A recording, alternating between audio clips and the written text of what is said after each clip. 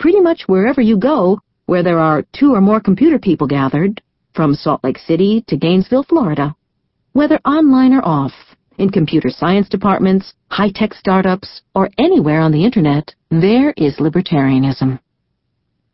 Techno-libertarians can also be the suits, that is, business types, who have swarmed into high-tech as never before.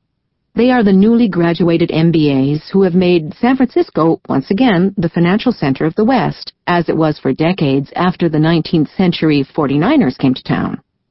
Investors, both institutional and individual, marketers, analysts, consultants, newsletter writers, commentators, pundits, and theorists, and all the other aspirants and carpetbaggers attracted to the wads of money being made in Silicon Valley, their libertarian number is legion. If they aren't libertarian before they get here, they sure catch on real quick. It's gotten to the point where spammers, those despised untouchables of the net who violate netiquette by clogging people's email inboxes with commercial junk mail, celebrate themselves as free-market, wealth-creating entrepreneurial heroes.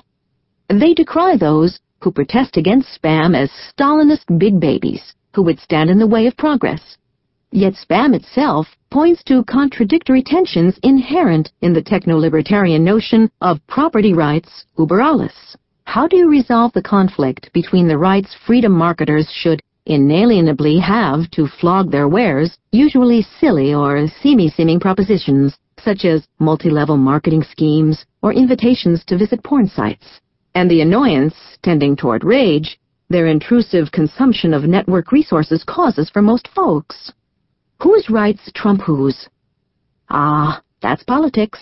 And despite libertarian wishes for it to be otherwise,